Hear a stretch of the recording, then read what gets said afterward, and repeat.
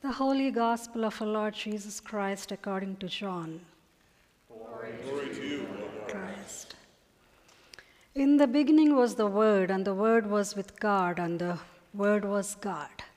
He was in the beginning with God. All things came into being through him, and without him not one thing came into being. What has come into being in him was life, and the life was the light of all people. The light shines in the darkness, and the darkness did not overcome it. There was a man sent from God whose name was John. He came as a witness to testify to the light so that all might believe through him. He himself was not the light, but he came to testify to the light. The true light, which enlightens everyone, was coming into the world. He was in the world, and the world came into being through him, yet the world did not recognize him. He came to what was his own, and his people did not accept him. But to all who received him, who believed in his name, he gave power to become children of God, who were born not of blood or of the will of the flesh or of the will of man, but of God. And the Word became flesh and lived among us, and we have seen his glory, the glory as of a Father's only Son, full of grace and truth. This was he of whom I said, "He who comes after me ranks ahead of me because he was before me." From his fullness we have all received grace upon grace. The law indeed was given through Moses. Grace and truth came through Jesus Christ. No one has ever seen God. It is God, the only Son, who is close to the Father's heart, who has made him known. The Gospel of the Lord. Praise to you, Lord Christ. So today there's absolutely no music, so it gives me right to talk for more time. I'm just kidding. Charlie, you're fine, okay? Okay. So this morning, if you see the readings from last few weeks, we've been reflecting upon the birth narratives of Jesus Christ. Both in Matthew and Luke, we have infancy narratives of how Jesus was born, how prophecies have been made, and the promises being fulfilled, and the dreams Joseph and Mary has. But John chooses to introduce Jesus in a different way. He says, "In the beginning was the Word was with God, and the Word was God. And through him everything came into being." These 4 verses in Gospel of John chapter 1, it's so profound, so rich in its meaning, and it is deep in complexity. Many theologians, biblical scholars, even the preachers have tried over the years to interpret and get a exact meaning or something that makes sense, that we can understand what is this word, what is this logos John is talking about. It is very hard, but then to put it in simpler ways, John is first of all trying to help us understand, especially the audience in that age. For Greeks, in Greek philosophy, the word is something that glues the universe together, that can put everything together. It is a word of declaration. When he's saying the word became flesh, in the beginning there was a word, and the word was God, and the word was with God, which means he's making a declaration that the second person in Trinity, that it is Jesus Christ, that he is God. So he's just making sure that we get the point that Jesus Christ is God himself. He also, it echoes to us Genesis 1, which says in the creation, when God spoke the action is first speaking. That is what happens in Genesis. Everything comes into being from chaos to order. So he's making a declaration, the power of the Word, how Jesus Christ was in the Trinity ever since even everything was being created. And time and again in John's Gospel, we see Jesus multiple times telling, if you see me, you see my Father. What I say is my Father saying. I am the way, I am the life, and I am the truth. So it is not just me. Like if you come to me, it is like you're going to my Father. So every time he makes a statement, it is like saying that it is together, Father and Son together are there in this union, in this unity. So the first thing is the Word is a declaration for John, declaring that Jesus Christ is Son of God, coming into this world to save us from our sins, to give us light in darkness, and to give us love in a world filled with hatred, and to give us life in a world where there is death and chaos. World is filled with darkness. A week before, I think I was talking about darkness as a communal sin, as a community which has sinned. So I was connecting and relating darkness that way. But when Jesus is coming into this world, the darkness, what he's talking here is the darkness of greed, the darkness of hatred, the darkness of anger, the darkness of selfishness. All this has been so much innately ingrained and rooted in us. So he is coming into that world of darkness. A family was going for a tour in a national park, and the dramatic moment of that tour is that they're taken to a underground. So when they go to the underground, all the lights will be off. It will be pitch dark. It will be dark. So they can't see anything. So when that moment came, when the family went into that underground, when the lights were put off, suddenly the small boy started crying. So his sister said in a very small voice, she said, "Don't cry. There is someone who knows to turn on the lights. Don't cry, there's someone who knows to turn on the lights." If we are living in darkness of this, embedded with this anger, hatred, selfishness, greed, all these things, you might be thinking, how am I supposed to come out? How can I just come out of this situation? Then here we have the answer that Jesus has come into this world to give us light, to show us light in that darkness. It says so beautifully in the scripture that the light came in darkness, but the darkness did not overcome it. The light may be small, but it's still the light. It can lead you, it can guide you, it can give you hope. So darkness, when John is talking, is making an affirmation, a statement. First he's declaring who he is, then he's telling what he's going to do. He's going to give you a life, a comfort, a peace, and guide you through in this world of chaos, in this world where hope, everything is lost.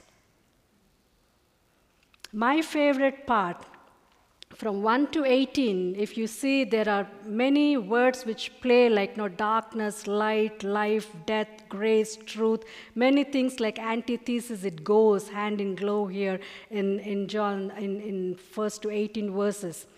But when he had come, the world did not recognize him. There's one in 11th verse.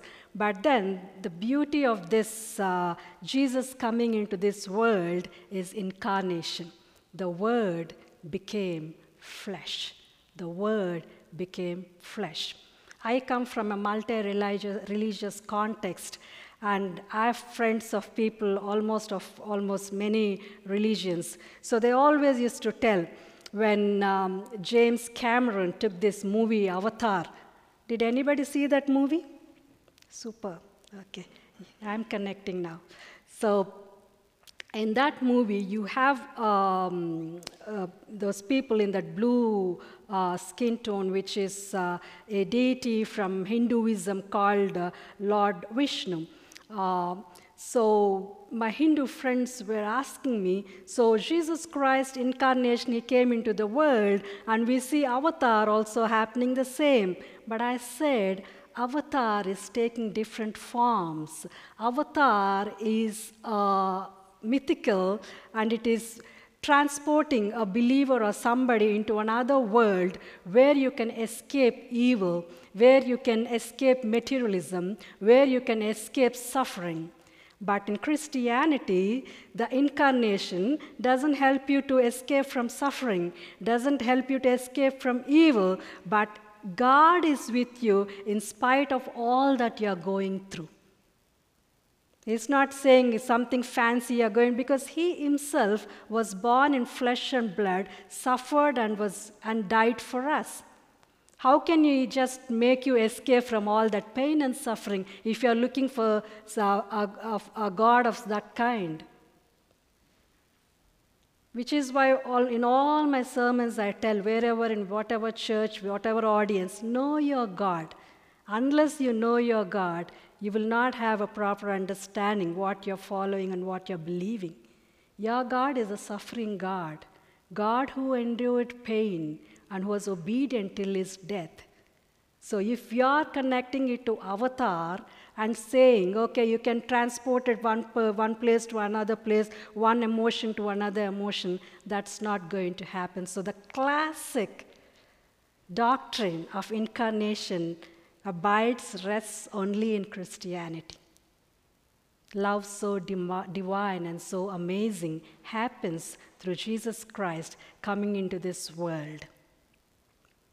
And in Galatians, he gives us the promise that God sent his only Son into this world. He sent his Son so that we accept him as a Father, so we truly begin to call him as Abba Father.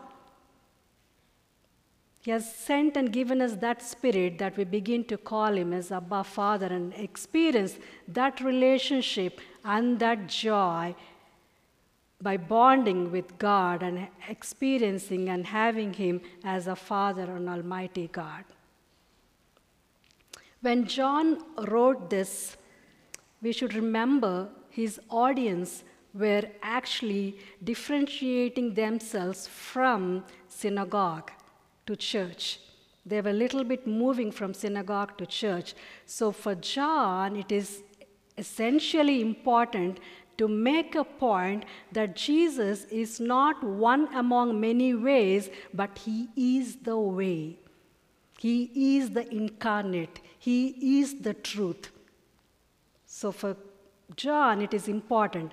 So back then, to make the differentiation, it is important to let the audience know. But in 21st century, for us, what kind of meaning are we deriving from this incarnation? How close are we experiencing it? Nativity has happened, but incarnation is what it means.